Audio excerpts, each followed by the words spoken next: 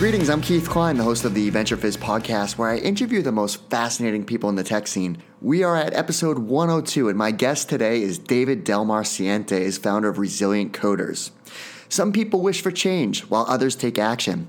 David is in the take action category. He calls himself a workforce equity activist, which means he is passionate about economic opportunity and economic equity. Resilient Coders is a coding bootcamp that trains people of color for careers as software engineers and connects them with jobs. One might think he has a passion for coding, but that is not the case. Coding is actually the megaphone, as it provides the window of opportunity for his students to pursue a high-growth career building software. Students participate in a 14-week program which teaches them coding skills in various languages like HTML, CSS, JavaScript, and more. Lots of companies are employing graduates of Resilient Coders like Wayfair, Wistia, RStudio, Digitas, and many others. In this episode of our podcast, we cover lots of great topics, like David's background and how he got involved in the tech industry, what it means to be a workforce equity activist, what led David down the path of starting his own coding bootcamp, all about Resilient Coders, including its mission to use coding to make social change, advice on implementing diversity and inclusion in the workplace, plus a lot more. Okay, quick side note. If you have been enjoying the Venture Fizz podcast, then please leave us a 5-star review on iTunes. The more reviews we have, the more that people will discover these amazing stories about entrepreneurs across the Boston and New York entrepreneurial ecosystems. Thanks in advance. I appreciate all of your support. All right, without further ado, here's my interview with David. David, thanks so much for joining us. Thank you so much for having me. David, I'm excited to talk to you. I've heard so much about you through multiple channels. Obviously, there's different people, in the world, and there's people that would like to make change, and then there's people that actually take the steps to make change, and you're obviously in that category. And you actually describe yourself on LinkedIn and Twitter and on your social channels as a workforce equity activist. What does that mean? We like to say that coding is not the message. Coding is the megaphone.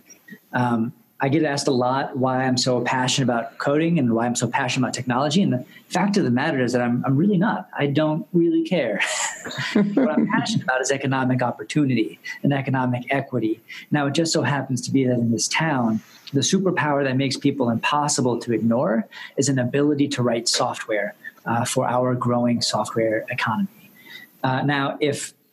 So our managing director of engineering, Leon, likes to make the joke that if the day after tomorrow, the new industry that takes over Boston is underwater basket weaving, guess what? We're going to the harbor. We're going to buy some basket weaving material, and we will be resilient basket weavers. And there'll be a boot camp on how to make the best baskets known to man. 100%. All we care about is getting people into jobs that are going to survive the next 5 years. That is amazing. Very good.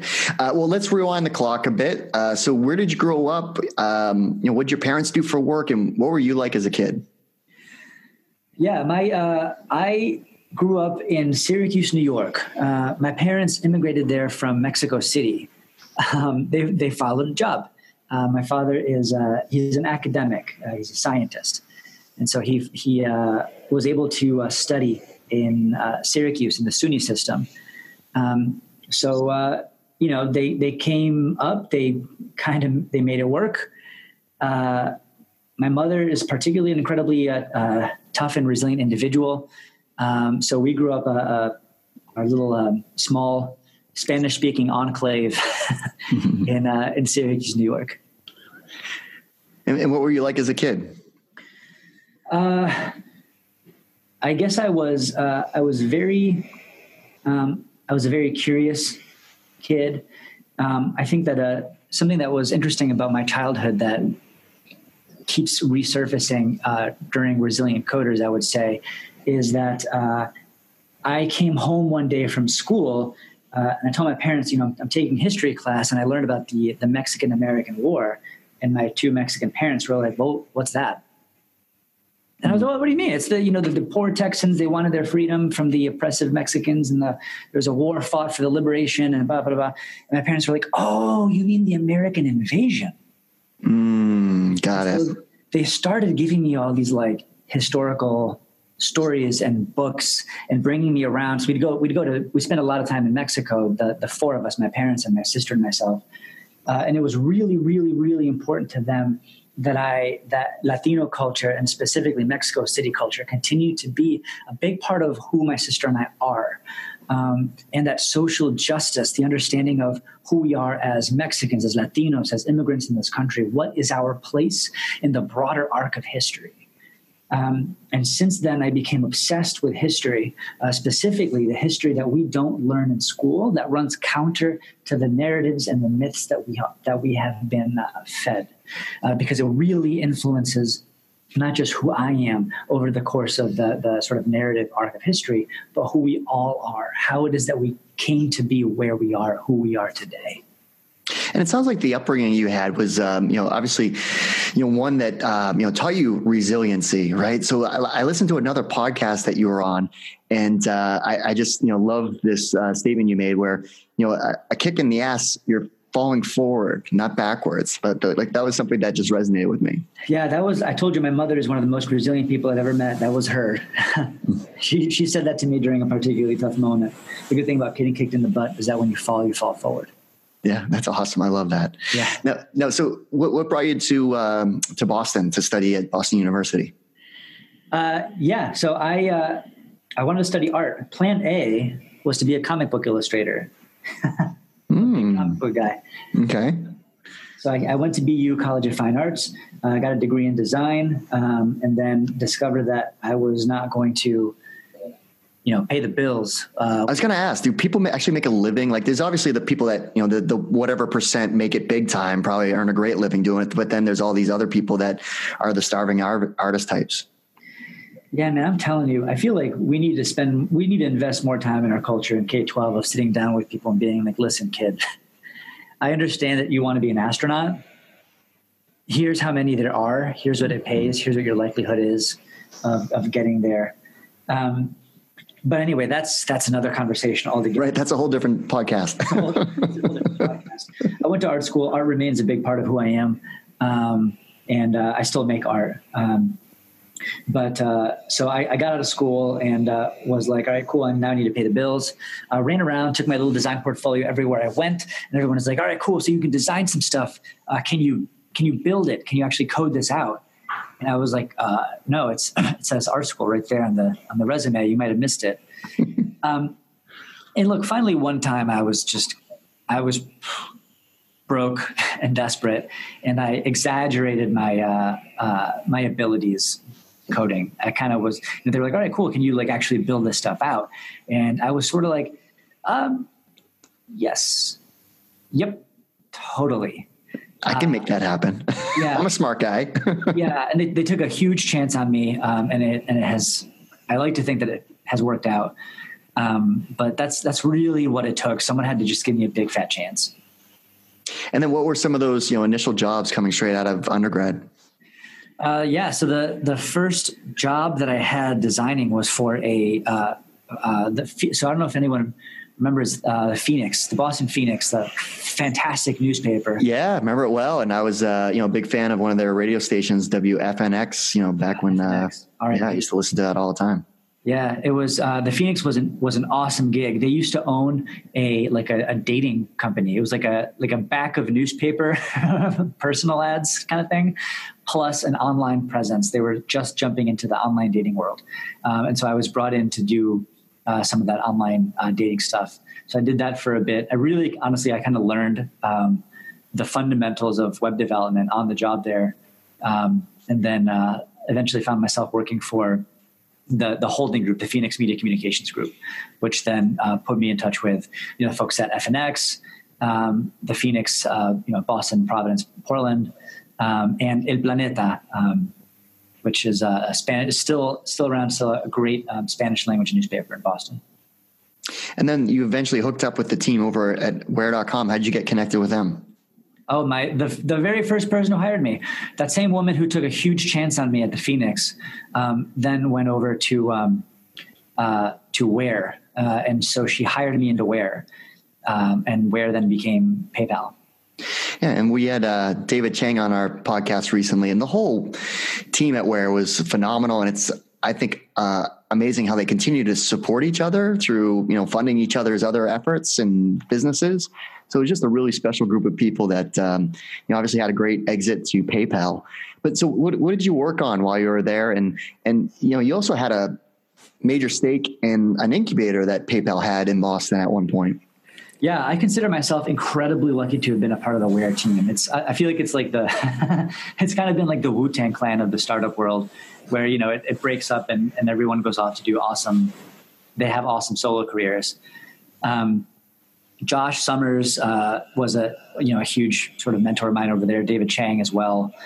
Sarah Hodkinson, the woman that I mentioned earlier, who hired me into Where.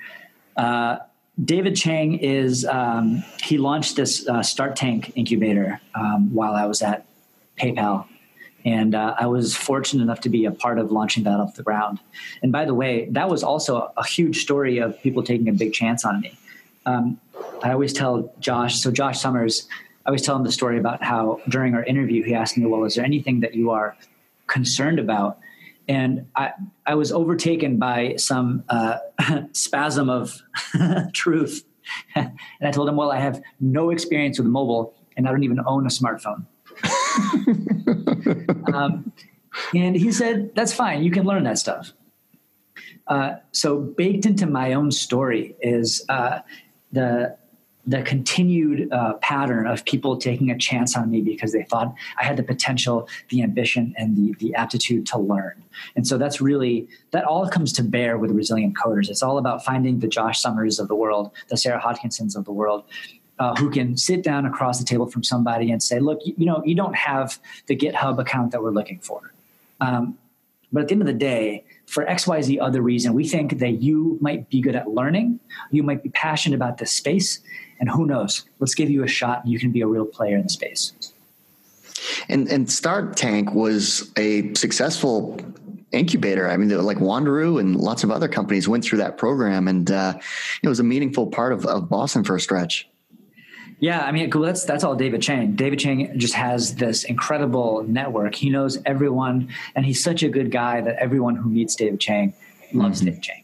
Yeah. And so I think that organization was, and by that organization, I mean Start Tank was just very much like an offshoot of David himself, I think. And then what led you to the point where you're like, you know what, I have this idea where I can start this, coding boot camp that is going to ultimately, drive towards the change that you're making? Yeah. Well, one of the interesting things about my own personal story is that I'm both Latino and white. And so I find myself kind of swimming in both waters with equal fluency. You know what I mean? Mm-hmm. Now, what that means in terms of the story is that I when I was at PayPal, I got a chance to go to a bunch of different festivals around town and see what the best and the brightest were up to. At some point, I was down in South by 2013. And I had this opportunity to see all these brilliant people doing all these brilliant things. And they had absolutely no bearing on our actual civilization, right? They were not addressing the actual problems that we have as a society. They were just completely independent from what civilization needs. Now, this is where it comes to bear that I grew up in a Spanish-speaking household. I'm looking around and I'm kind of like, where's mi gente? Where are the people that I can visually identify as people of color or who are speaking the language that I grew up with, most beautiful language in the world? This was in Texas. And I heard nobody speaking Spanish. And I counted 14 people of color that I could identify visually as people of color while I was walking through the throngs of tens of thousands that you see at South by. And I came back feeling not energized, but dejected. I came back feeling like, what the hell have we done here? Look, I believe in technology as serving the purpose of advancing the standard of living for everybody. Right? Technology is meant to be something that improves the quality of life of our entire society as a whole, right? And where are we? Are we addressing that? I was having an existential crisis on behalf of technology writ large, right? What is our point on this planet right now. The way I see it, we have two crisis level issues to take care of immediately: climate change and inequality. Right.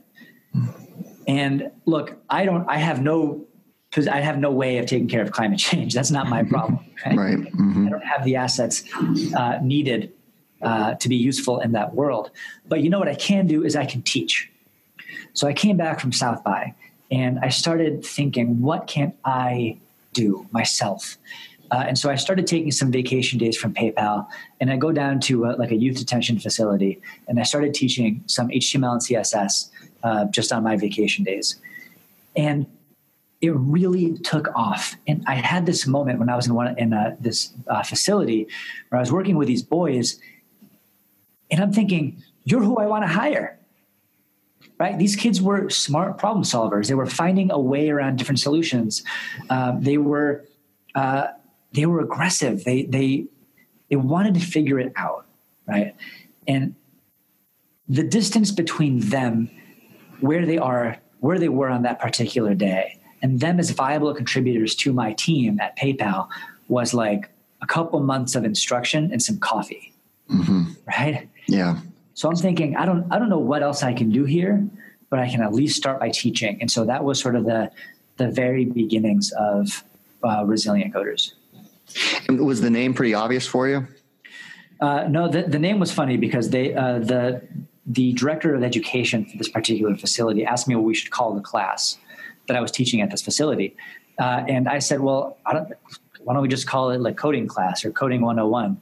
And she said, David, literally no one will attend a class called the Coding 101. Coding 101. Yeah. She was like, you got to call it something that people can that these boys can identify with and will get them excited about doing it. And so it was, honestly, it was a split-second decision. I feel like I spent a lot of time. I feel like I spend more time thinking about what to eat for lunch than I spent thinking about the name Resilient Coders. It was kind of from the gut on the phone with this person. And I just kept it as we grew out of that one volunteering opportunity to an actual organization. And you're an artist, so did you create the logo? Not only am I an artist, I'm a Mexican artist. And so I absolutely created that very Mexican logo. Yeah, it's awesome. I love it. And I love how you your cover photo for Twitter has the logo on Sid Vicious and The Clash representing. Yes, recognize them. I've never had anybody recognize them. Really? Wow. Those are iconic photos. I was like, oh, that's cool. I think so too. Yeah, I'm a big fan of classic punk rock. And so I had to put them on there. So I guess what's the process for Resilient Coders? Like, how does a student apply? How do they get accepted to this boot camp? Yeah, that's a good question because we're a little bit unusual in that regard. We vehemently do not believe in assessment. We also do not believe in using traditional markers of success, including college completion. So we don't look for the BA, and we absolutely do not test because testing continues to skew white and male, and we will have none of that. And so what we do is that we have an all-day event. We have a hackathon. Anyone can come to the hackathon. You don't even need any background in coding whatsoever. You don't even need a laptop, right? We can provide that. And so folks come by. We spend the morning talking about community issues.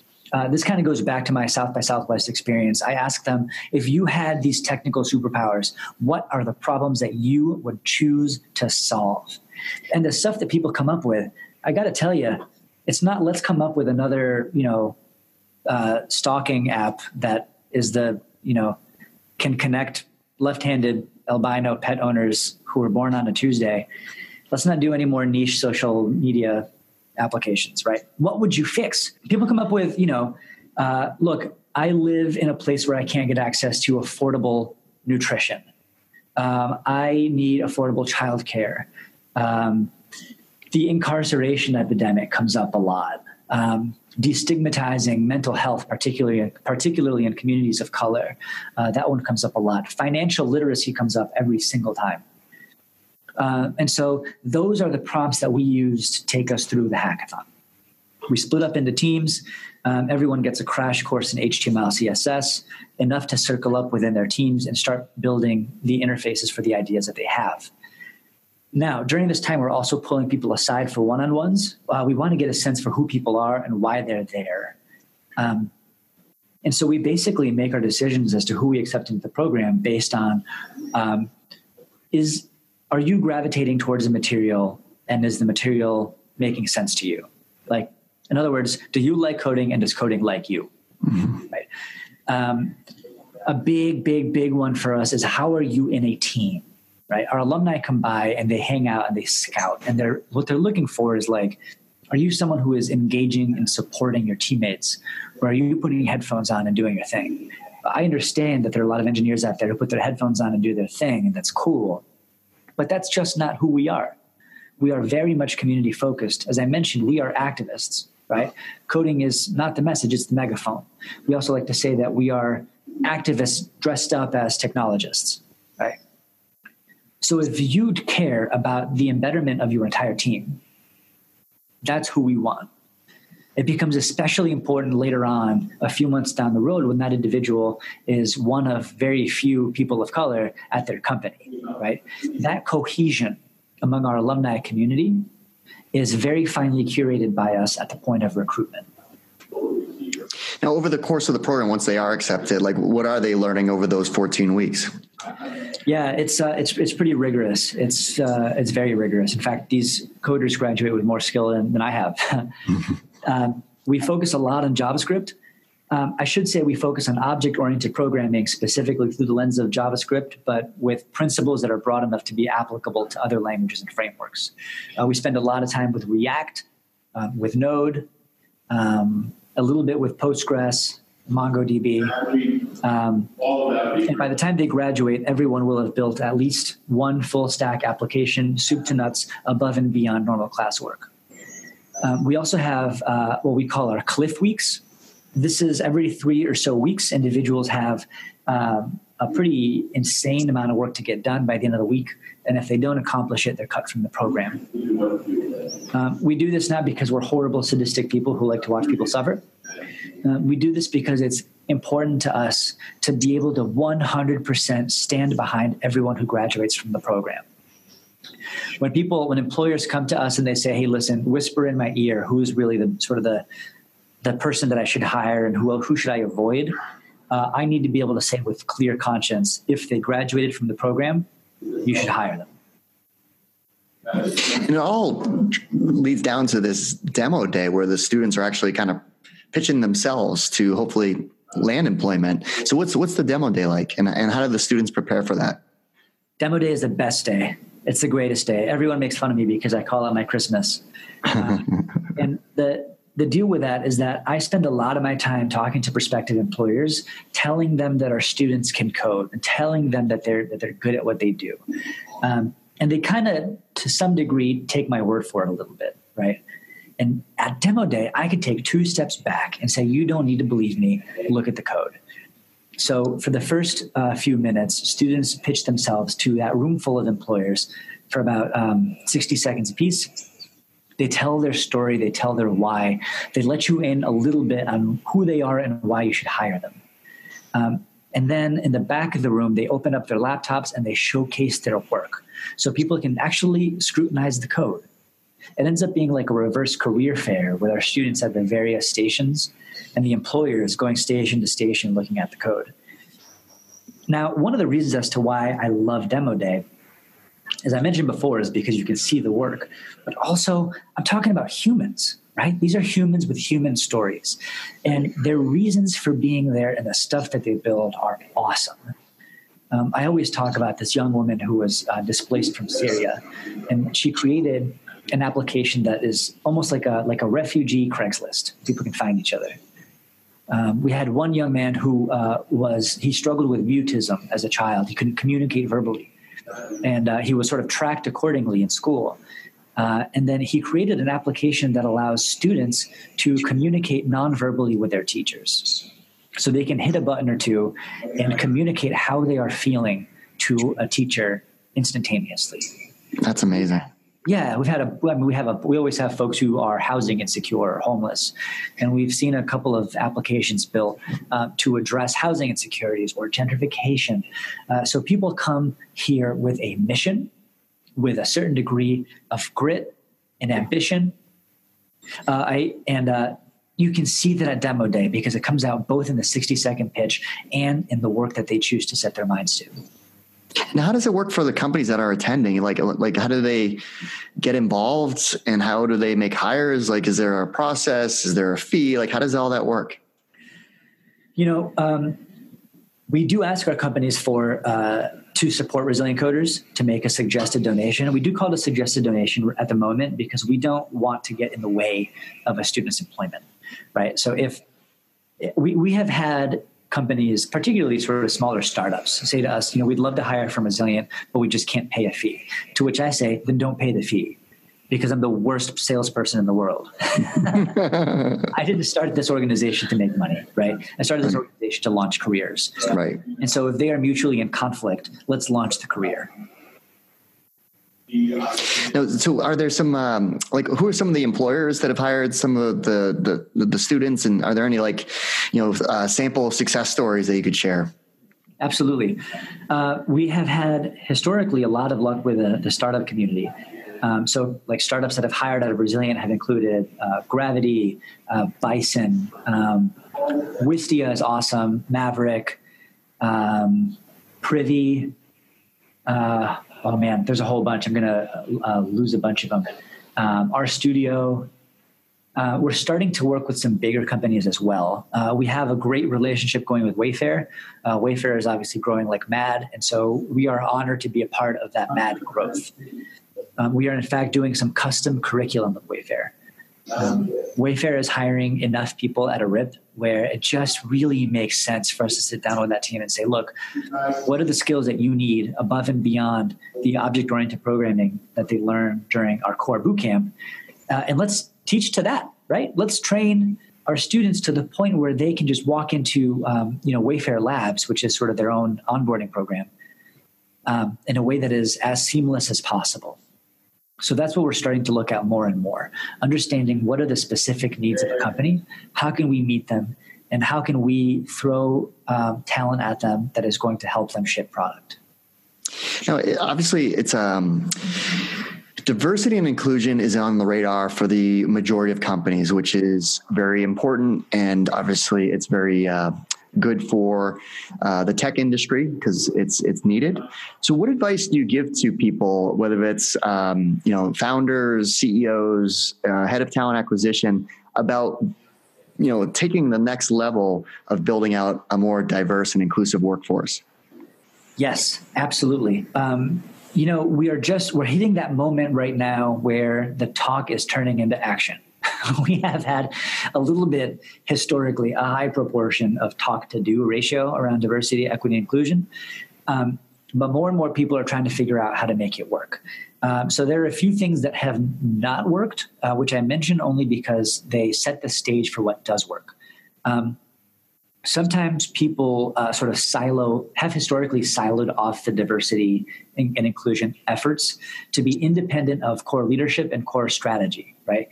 As long as you're sort of making it a separate thing and making someone without much internal political power in charge of it, it's not going to go anywhere. And it also sends a pretty clear message. If you say to your company, hey, so this individual who was an intern, 6 months ago is going to be leading our D&I effort, you're sending a pretty clear message to your company. And these companies also afterwards find themselves scratching their heads being like, well, it didn't really work. I don't know how to do diversity. By the way, if I hear, I don't know how to do diversity one more time, I swear to God, you just set it's just like business. You determine your audience. Who are we talking about when we talk about diversity?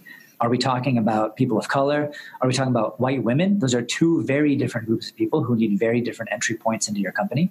Are we talking about veterans? Are we talking about neurodiversity?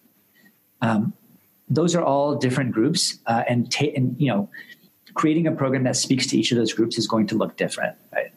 So identify the target, identify the objective. What would success look like to you a year from now? Develop a strategy. Execute on the strategy, measure it, and then iterate on it. So the same way that you would run your core business, you should do a diversity initiative. I used to work, as you know, I worked at Where, and we did very, very targeted advertising, right? And so what I say to companies is like, we live in a civilization where I know exactly how to target a very specific person or group of people and sell stuff to them, right? We know how to target and how to execute against a strategy. Let's apply that to finding individuals that we identify as quote unquote diverse and bring them into the company. And I will say, and supporting them while they're there. Yeah, it's but I do agree that at least there is action now. Before, there was always talk that, we need more diversity and inclusion, but there was never that follow-up action. And, pretty much every company we're dealing with, they are talking about it, and you do definitely feel momentum of action behind just the talk. Yeah, I think that there is starting to become a shift in the way that we think about diversity, equity, and inclusion too. Because we were for a while at a stage where people wanted diversity for the sake of diversity. And that's nonsense, right? And then for a while, people wanted the business case. And I can talk that talk. I've had to talk that talk. I can sit here and tell you about, this HBR study says that, companies perform 35% better because they're ethnically diverse, blah, blah, blah, blah, blah. But if we have to distill the reason to hire equitably down to a business case, man, we are in trouble, and we've got some other shit to explore. Yeah. Right. Mm-hmm. Now, so what I like to position it as, what is our vision for Boston? Right. Because if I were to set the stage for where we are today, I was at the State of the City, Mayor Walsh's State of the City a couple months ago, back in January. And he threw out this staggering number. We have a 2.4% unemployment rate in the city. Lowest unemployment rate since that figure has been recorded. A couple weeks later, the Boston Planning and Development Agency came out with a report that adds a little bit more detail around that figure. And it breaks it down by neighborhood.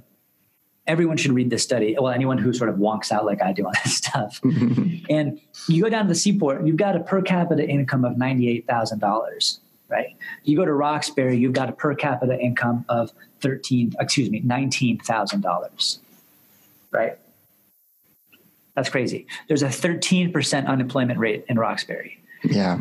Now that's today. That's today, right?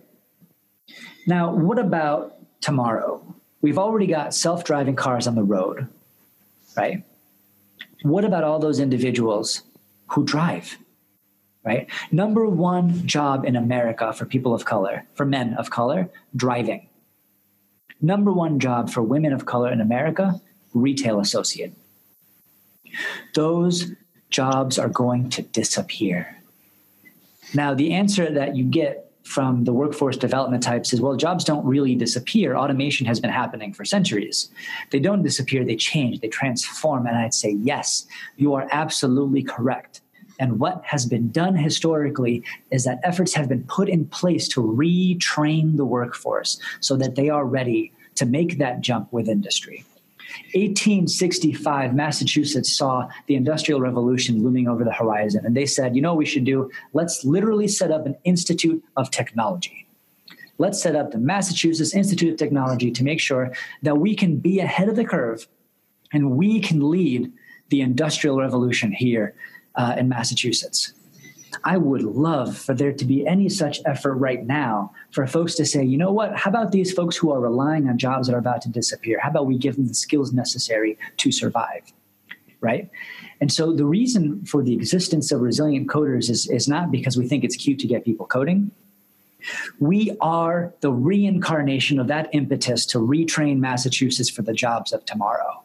Because that is not being done elsewhere, we must pull together resources to take folks who are at risk of losing their jobs, give them the skills necessary to be members of Boston's high growth tech industry, and let's give them those jobs. So when I tell companies, let's hire for diversity, really what I'm saying is, what is your vision for our civilization?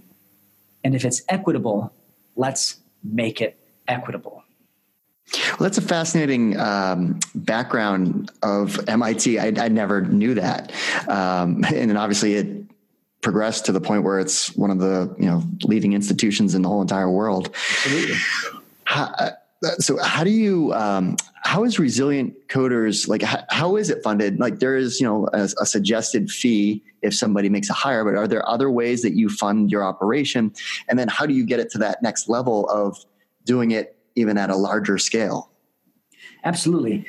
So first and foremost, we consider ourselves a movement, and we're lucky enough to have a lot of allies. So there have been companies, foundations who get behind Resilient Coders.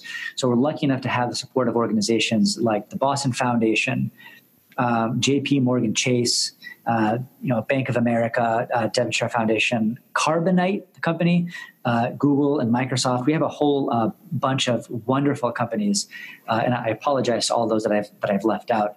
But we have a litany of companies, organizations, and people who have decided to join this movement and support Resilient Coders.